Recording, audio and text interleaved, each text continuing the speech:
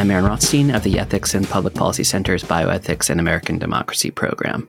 Welcome to Searching for Medicine's Soul. Today's guest is Dr. Mary Frances O'Connor. She's an associate professor of psychology at the University of Arizona, where she directs the Grief, Loss, and Social Stress Lab in investigating the effects of grief on the brain and the body. She earned a PhD in clinical psychology from the University of Arizona in 2004 and completed a postdoctoral fellowship in psychoneuroimmunology at the UCLA Semel Institute for Neuroscience and Human Behavior. Following a faculty appointment at UCLA, she returned to the University of Arizona in 2012. Her latest book is The Grieving Brain, The Surprising Science of How We Learn from Love and Loss, a book we will discuss today. Mary Frances, thanks for coming on the podcast. Oh, it's so good to be here. Thanks for having me. Of course. When I first saw your book, I thought it was interesting, but I was like, I'm not sure if it fits into the theme of the podcast. And then I realized actually it's incredibly relevant to medicine's purpose. Doctors see people experiencing grief all the time, and they experience it themselves too. So in a physician survey from 2012, 61% of respondents found their most memorable patient death to be emotionally distressing. And likewise, 26% reported recent personal bereavement due to a patient death. And then in an Australian study of healthcare workers, researchers found that crying in hospitals was reported by 76% of nurses, 57% of physicians, and 31% of medical students. And the primary reason for participants on the job crying was identification and bonding with the suffering of dying patients and their families. In other words, grief is indelibly imprinted on the profession. Tell us a bit about what prompted you to write this book. This is all so very true. Grief is very universal, but you have to think about the fact that we have a whole profession who are dealing with death and dying every day in some way or other. I work with a lot of training of medical residents, and so I'm very aware and really feel a lot of compassion for just the enormous task that they take on, and often without a whole lot of training around grief.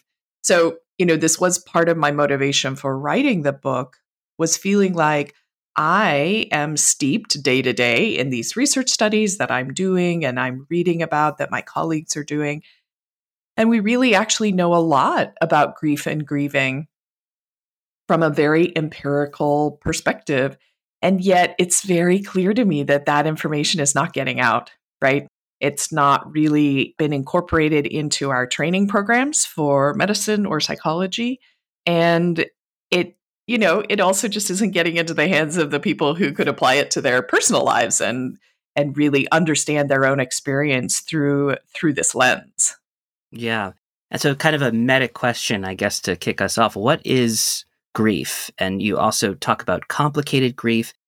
How do they sort of differ and what are their manifestations? Well, grief is really just the natural response to loss. It's becoming aware of the fact that someone or something that is very important to you is no longer there. When I talk about grief, I talk a lot about the death of a loved one, a really close person, whether that's a spouse or a child, could be a sibling, a parent, a grandparent. But anyone really who's close to you could be, the person who raised you or could be a best friend. And this is often how we think about grief because it is that experience of loss.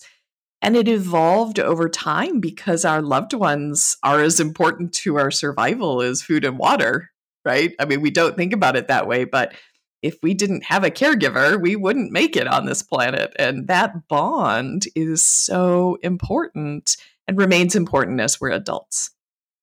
So grief is really this feeling, this wave, people often describe it as this intense experience of missing this person who is so important and isn't here now. I'd like to make a distinction between grief and grieving. I think that can be very helpful for people. It certainly was helpful for me as I was trying to figure out how to study it. While grief is that wave, that moment, grieving is really the way that grief changes over time without ever going away, right? So the first, 100 times you feel that wave of grief, you may think, I'm not even going to get through this moment. This is just unbearable. And then the 101st time, it's just awful, but it may be more familiar, right? And so you have a different way of relating to grief. It may come less often, less intensely, but it can be 6 decades after you've lost someone. And if you become aware, you open a drawer and you find the birthday card from your mom. This happened to me. And, you see that handwriting. And in that moment, you're just dissolved into tears. That doesn't mean there's anything wrong with your grieving. It doesn't mean that you haven't changed your understanding over time of what it is to live without this person around. But in that moment, you feel grief, and that's okay, right? Yeah. And how do you define complicated grief? And is it pathological in any way, or is it more of kind of a natural response? This has been very much in people's thinking at the moment in our country, because the DSM just included prolonged grief disorder as one of its diagnostic categories. Complicated grief is a slightly older term that we were using to describe the same phenomena. So even though they've settled on the word prolonged grief disorder, there's a history now of about 20 years of research where we often were using the term complicated grief. I like the term complicated grief, and this is why. I think of complications. So I just said, that grief is this natural response to loss. Grieving changes typically over time.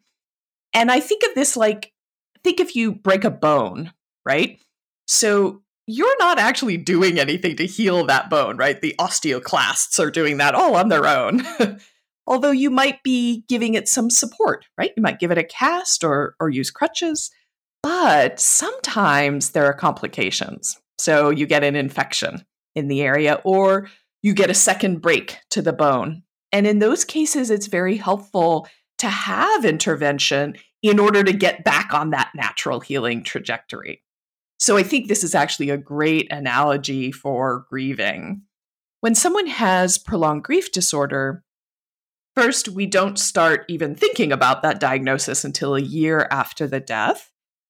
And in those situations, maybe 1 in 10 or even 1 in 20 bereaved people, we find meet these particular criteria that basically mean that they're not really able to function very well in their life. They're not getting dinner on the table, or they're not able to do this interview, right, without tearing up and crying in the middle of it, right? They can't get through a day of work.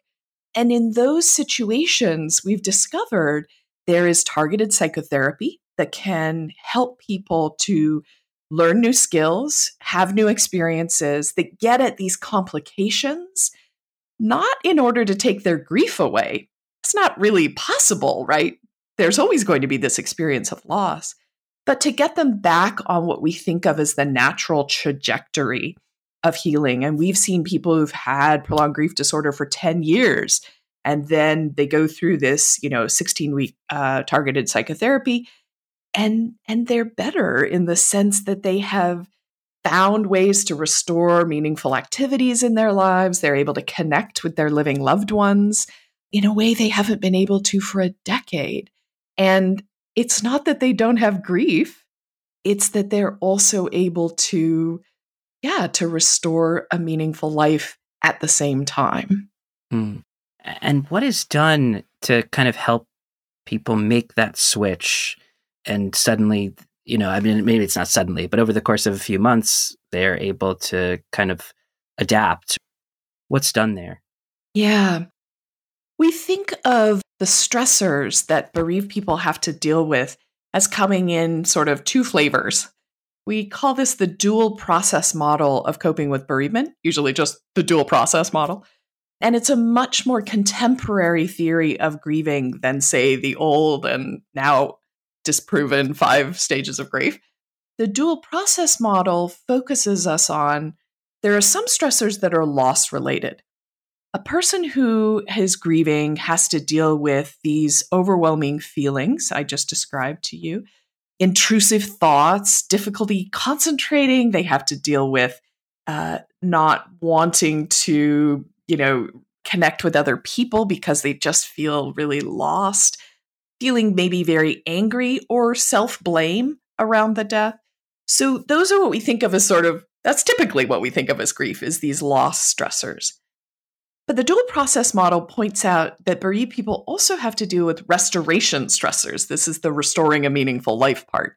So they have to deal with, how am I going to cook an egg? I've never cooked an egg, that was what my partner always did. Or how do I do the taxes?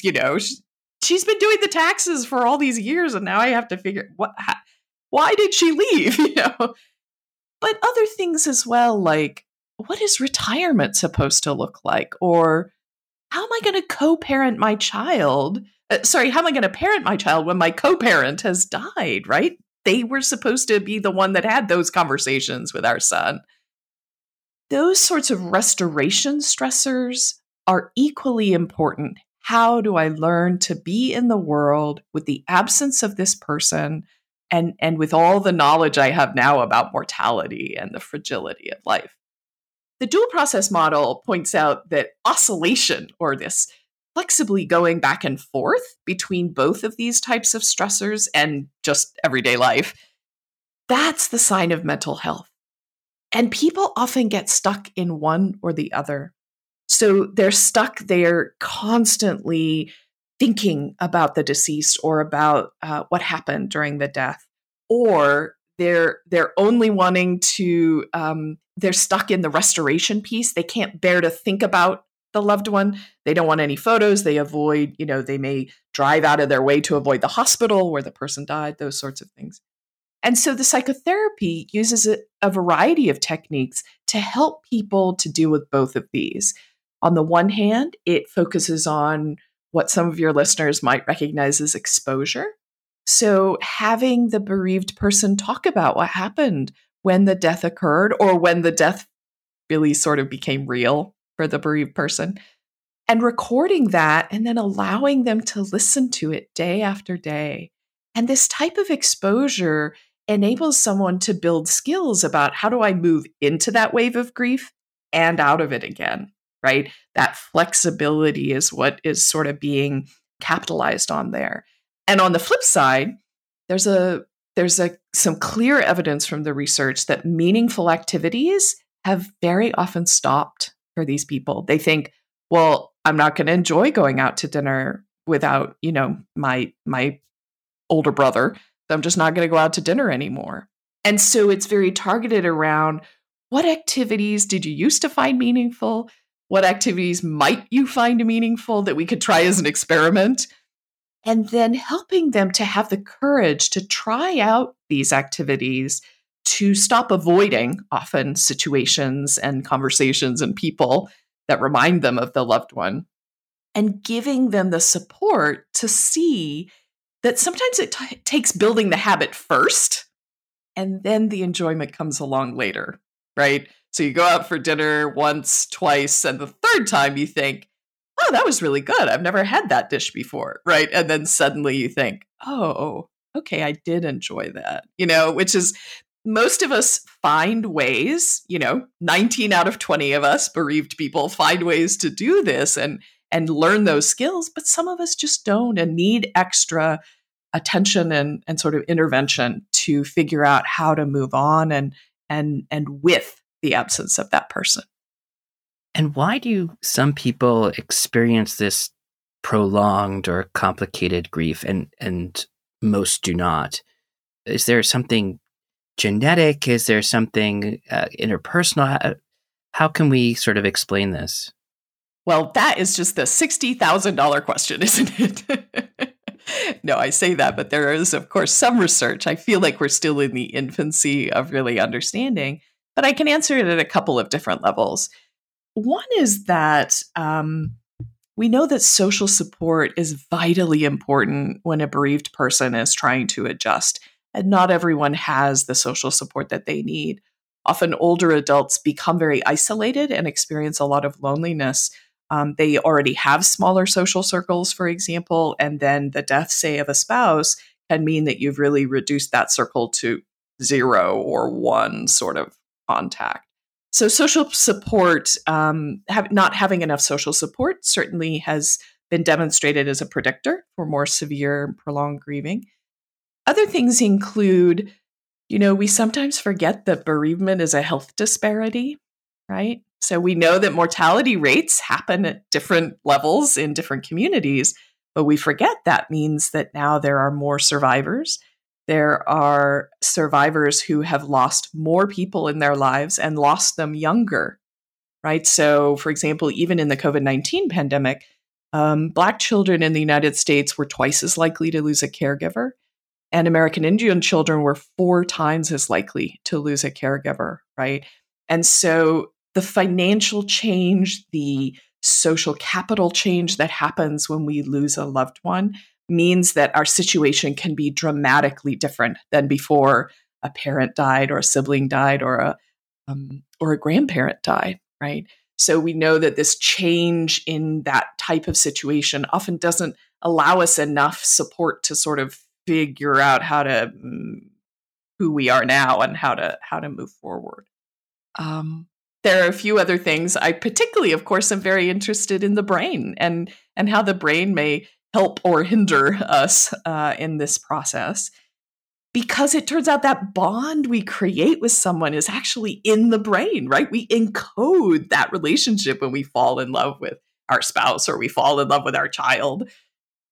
And from animal research, we know that, for example, voles who bond for life, they have pair mates. We know that parts of their brain are actually changed. The proteins are folded differently after they have that one and only in their life. And there are some voles who are genetically different from other voles. So mountain voles don't pair for life and prairie voles do.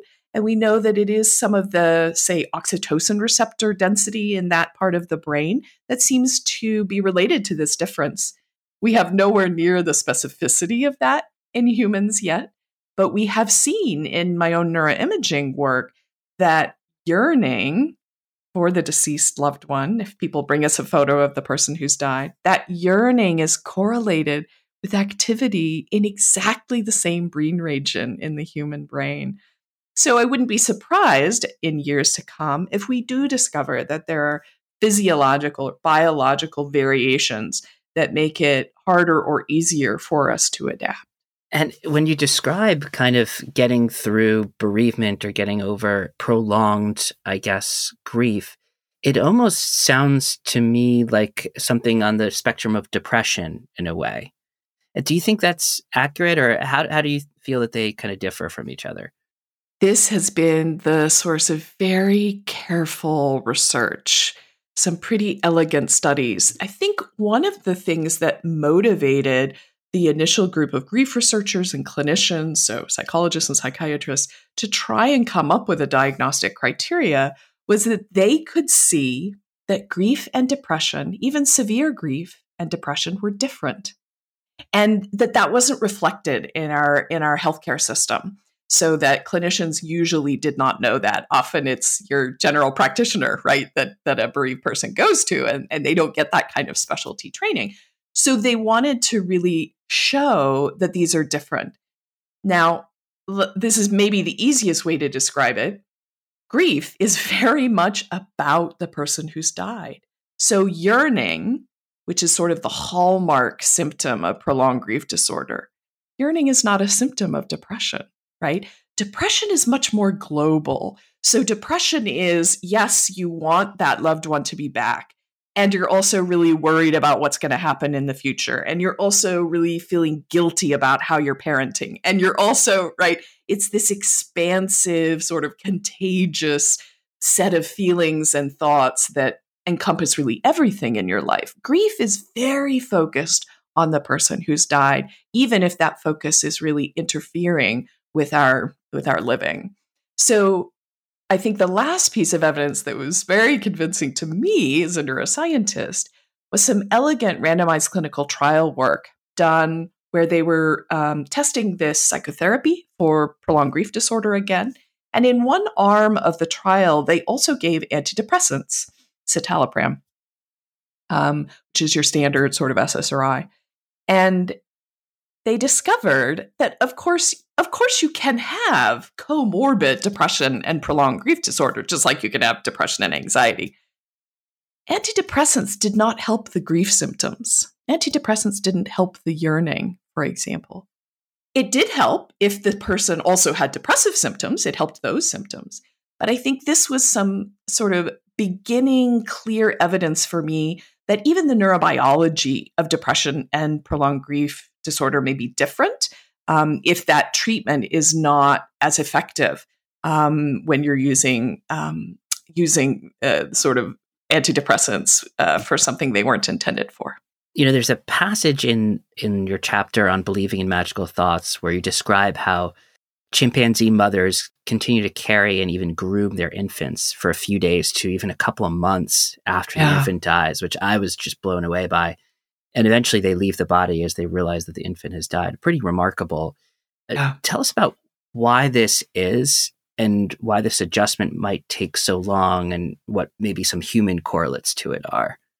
Boy, the way we deal with death and dying is so culturally bound, and our expressions of grief vary a lot across history and across cultures, even though grief is both universal among humans, but we also see it in the highly intelligent, very social mammals like chimps, like elephants.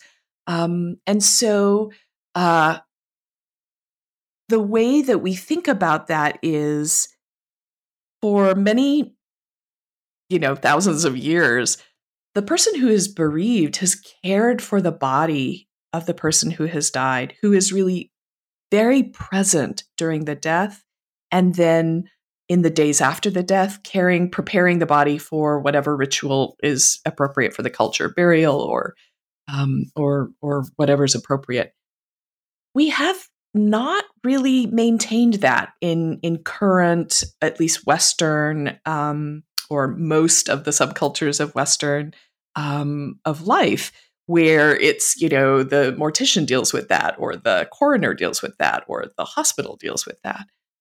The reason I think that this may be even important to mention is that I believe that the brain of a grieving person is dealing with two streams of information that are conflicting.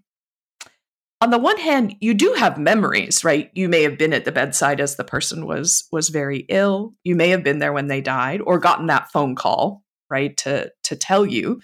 So on the one hand, you know that the person has died. You're not delusional. On the other hand, when we form that attachment bond that we were talking about, when you find your one and only, part of the encoding of that relationship is this idea that they will always be there for you and you will always be there for them. There is an everlasting quality that is encoded in that relationship. And the reason this is important is if you think about our day-to-day life, it's very important that those attachment bonds, those tethers, remain in place when we can't see the other person, right? There's no way you could kiss your kids and let them go off to school every day and, kiss your partner and let them go off to work if you didn't deeply believe that you would all be back together again at the end of the day. And so you don't need to verify that by them being visually present. You believe that they are out there. And that's very effective when someone is alive. Problem is when someone dies, which is a very unusual event, thankfully, it means the brain doesn't know how to use its solution to this problem. Its solution is your loved one isn't here, go get them. Or make enough, noise that they come back to you, which doesn't work as a solution when the person has died. So on the one hand, you have, I know this person has died. And on the other hand, you have, I believe that they're out there. And this leads to, I think, things people will recognize, like, I just feel like they're going to walk back through the door again, And I think that's because the brain is genuinely dealing with these two mutually exclusive streams of information And it takes a long time for the brain to update, to really understand, no, I'm not going to wake up next to this person again. Do you think there's some overlap between grief over a person who's dying or grief over a person who's passed away and grief over a friendship, a long-lasting friendship that's ended or a long-lasting relationship that's ended? Is the response very similar clinically or biologically in your mind? I think so, with some caveats. So while I think that, this was this neurobiological system of attachment and therefore grief has evolved for these very important reasons with these, 2 pounds of brain we carry around, I think it's not hard for us to feel that other types of losses mimic that same experience. And I don't mean mimic in a fake way. I mean that they feel like the death of a loved one. And so the absence of a person, whether that's divorce or whether that's even empty nest, right? Your kids go away to college, they don't live there with you anymore. Those experiences feel very similar then to that type of grief.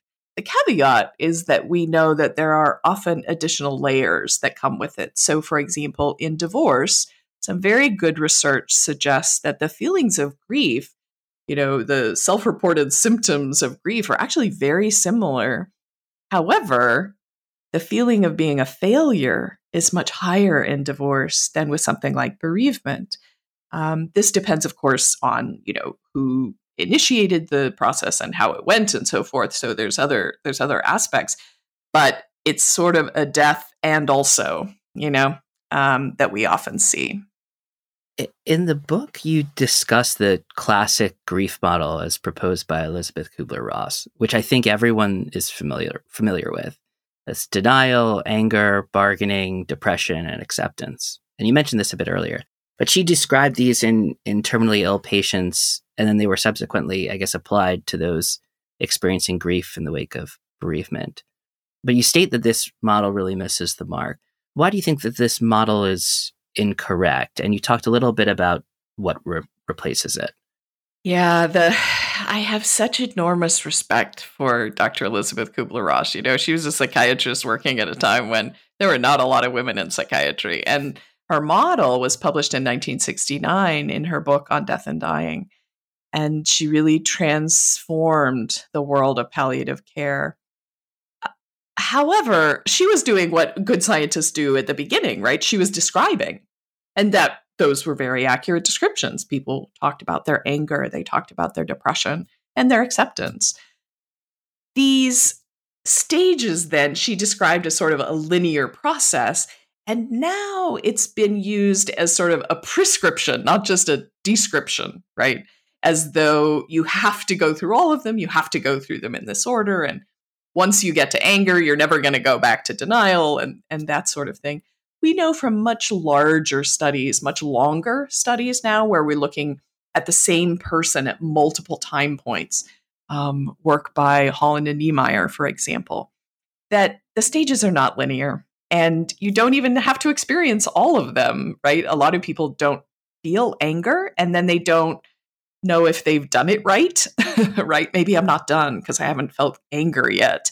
And that can be really damaging for a person to believe there's something wrong with the way they've grieved for a loved one.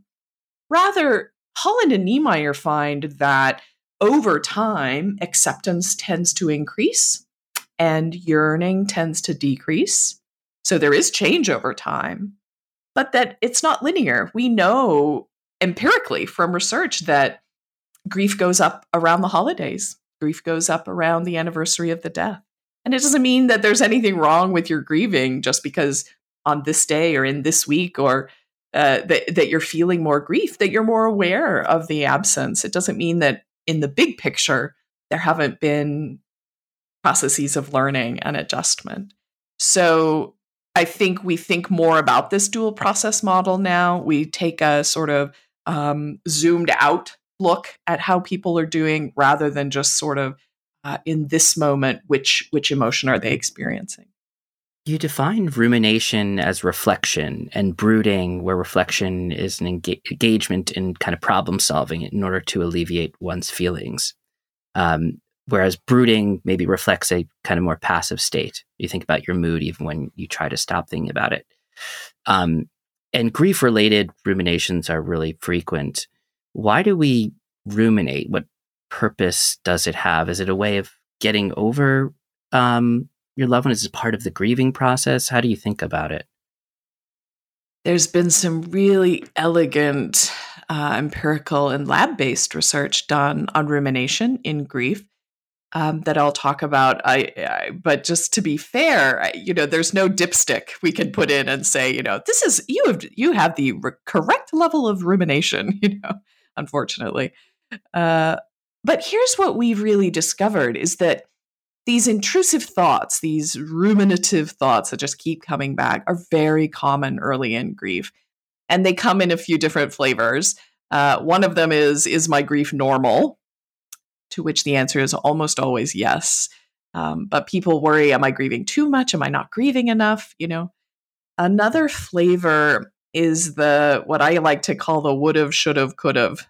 So this is what if I could have gotten them to the hospital sooner? Or the doctor should have ordered that other test? Or if only they would have known not to have that last beer, There's an infinite number of those questions that we could ask. But if you think about it, all of them really end with, and then my loved one lived, right? And the trouble is that, of course, they didn't live. And so you have this situation where the reality is really painful. So it is quite understandable that people sort of run through their heads all these other ways. If only I could have changed things. But if we spend a lot of time in that headspace, in those virtual realities, we're actually missing out on the present moment, right? We're actually missing out on the things that are happening in the here and now, the grandchildren that are laughing in the park, and the barista who smiles at you, and all those things that are a part of here and now that has both painful aspects but also wonderful aspects. And so the trouble with rumination isn't that it's a bad thing to think about what's happened. Obviously, I've just said it's important to think about, how your loved one died and feel like you could move in and out of that. The trouble is when rumination kind of takes over so that it prevents you from doing other things in your life. I had a woman recently who told me she had experienced the death of a newborn baby, her newborn infant in the NICU. And she said that for a long time she was attending these grief support groups and that it was very helpful initially, largely around that am I normal kind of feeling. But that there came a point when she realized I'm doing this again and again and again, and now it's not helpful to me anymore. I need to have space for other types of thoughts, for other types of activities. And she found that while she actually continues to do volunteer work for this organization, she doesn't spend time in the support group talking as much about her experience over and over. So, like I say, I can't give you a litmus test for what's the right amount of it. Certainly research is done in this area, but we know that it can turn into a complication that kind of derails people. That one of the other things you kind of mentioned this throughout the book are these different, I guess, cultural ways of dealing with death, which I always find very fascinating because they are, in some ways, they're very similar. In some ways, they're variable. Like I think about a wake versus the Jewish process of sitting Shiva. What do you see as sort of the common threads through all of these, and what do you see are the profound differences? I think that a helpful distinction I often make is that the experience of grief isn't the same as the expression of grief. And so that we know that across all these cultures, people experience grief, but their expression can look very, very different, just the way you say. I think that when we talk about rituals, one of the reasons that rituals are so important to human beings is we kind of mark time and we mark this transition in our social roles, right? So before the ceremony, you're a child and now you're an adult, right? Or before the ceremony, you are single people and now you are a married couple. And I think there's a way in which the rituals around dying and grief help us to sort of establish, maybe even because there's these two streams of information that conflict, these rituals help us to establish this person lived and now this person is no longer on this earthly plane. You won't interact with them again in the same way. And you get people together often, right, who share this view. We all are acknowledging, we're witnessing that a life was led and it is no longer being led. And I think that ritual can be extremely important for a lot of reasons. It also, for people who have been a part of a culture with a long history, it connects you to humanity, right? You think about all the other people who have said these prayers or have lit this candle, who have worn black armbands, whatever it is. And those people faced staggering loss, and they also went on. And so, although I cannot imagine going on at this moment, I am somehow connected to a humanity that has found a way to do this. I think that's very comforting for a lot of people. And our need to connect with other people in the face of loss is such a remarkable motivation. I've been doing some research recently on grief during the pandemic, people who experienced the death of a loved one during the pandemic, both to COVID and for non-COVID reasons.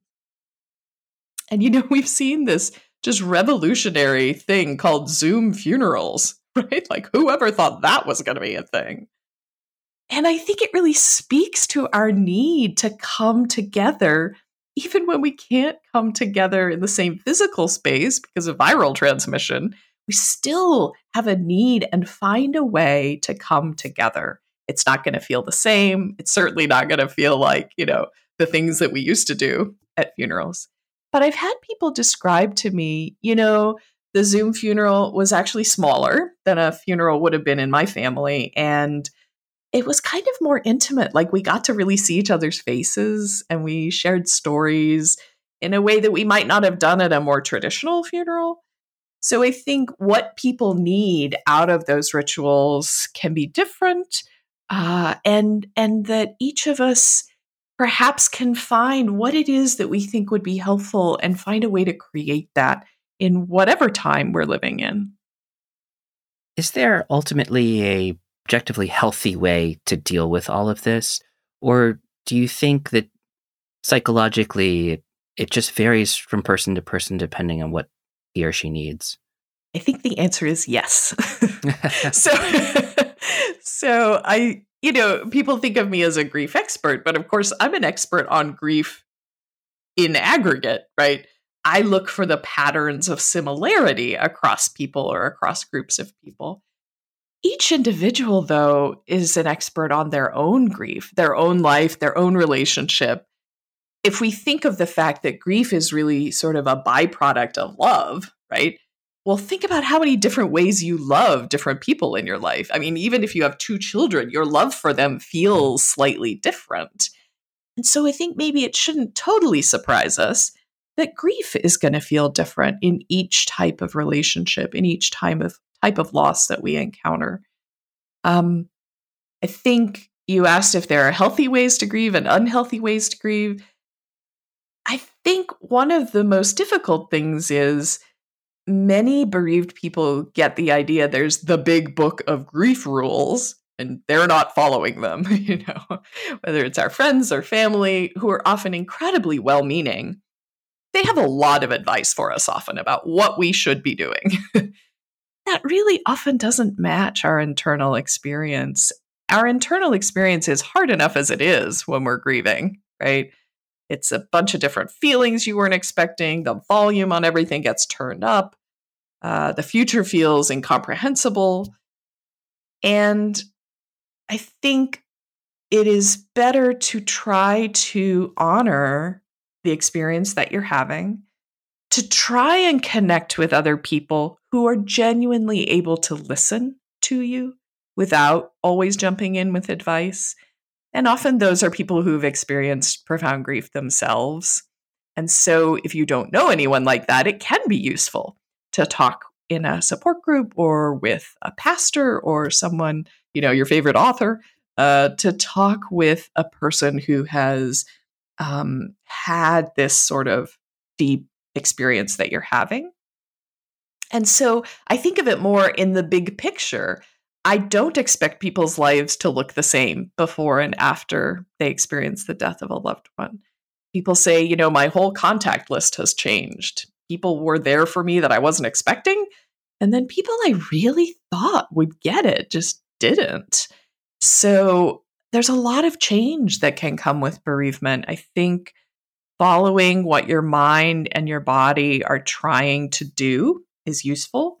And if you are able to have moments of the day where you get lost in a project at work, or you have a regular exercise pattern, right? Where you go to the gym, as long as you're able to do those aspects of your life eventually, then to also have times in the day when, you have to leave your desk and go dissolve into tears in the bathroom, well, that's okay, Right. Can you tell us a bit more about the research that you're currently doing now and kind of what you're thinking about looking into or what interests you? Oh, I have so many interests. Some recent findings that I am very excited about come from a graduate student of mine, a former graduate student of mine, now a postdoc, named Saren Seeley. And she wanted to know what it looked like when people weren't necessarily asked to think specifically about their loved one in the scanner. So what is the brain doing when it's just at rest, right? There's no specific requirement placed on them. This is often a time when we would expect to see people ruminate, right? This is like you get into bed at night and there come the thoughts, or you're sitting at a stoplight and there come the thoughts. So we had people come in and do a neuroimaging scan, about 6 minutes of just lying in the scanner. Whatever comes to your mind is just fine. She then looked at these networks of brain regions that are activated at the same time. I think of this, if you think of like a picture of a map of the United States, you can think of all the ways that cities are connected by plane travel, right? That's one set of connections. And then you think of a different map that's all the ways that cities are connected by freeways, right? So we have these ways that different parts of our brain are connected to each other. And you can actually see through statistical processing and analysis that the brain goes through these different states, we might call them, where different networks are activated. She found in this study that there were, in general, across the whole group of people in the study, there were 4 states that people went through, these particular network activations. What's fascinating was the group of people who were having more difficulty with their grief, who had more symptoms of prolonged grief disorder, they had a longer dwell time, I think is a wonderful word. They spent more time in one particular network state than the other 3, more so than the people who were adjusting more resiliently. Now, we don't know yet exactly what that means. We don't know why this particular set of networks was activated, for example. But what's interesting is we think about how people get stuck in grief. They get stuck in these repeated thoughts or feelings, and they feel that they're not making progress in the way that they're restoring their lives. And I think it's interesting to think that there may be brain network activation patterns that are mirroring that experience psychologically we're having. So again, it's still early days, but I find this to be just so fascinating. How is the brain doing this? How is it encoding our relationships and then solving these problems when those close loved ones die? Very interesting. Mary Frances, thank you so much for taking the time today. It was a great conversation. Appreciate it. So good to talk to you, Aaron, and thank you for bringing this conversation to people. Absolutely. This podcast has been produced by the Ethics and Public Policy Center in Washington, D.C. Visit eppc.org to learn more about our programs, events, and podcasts.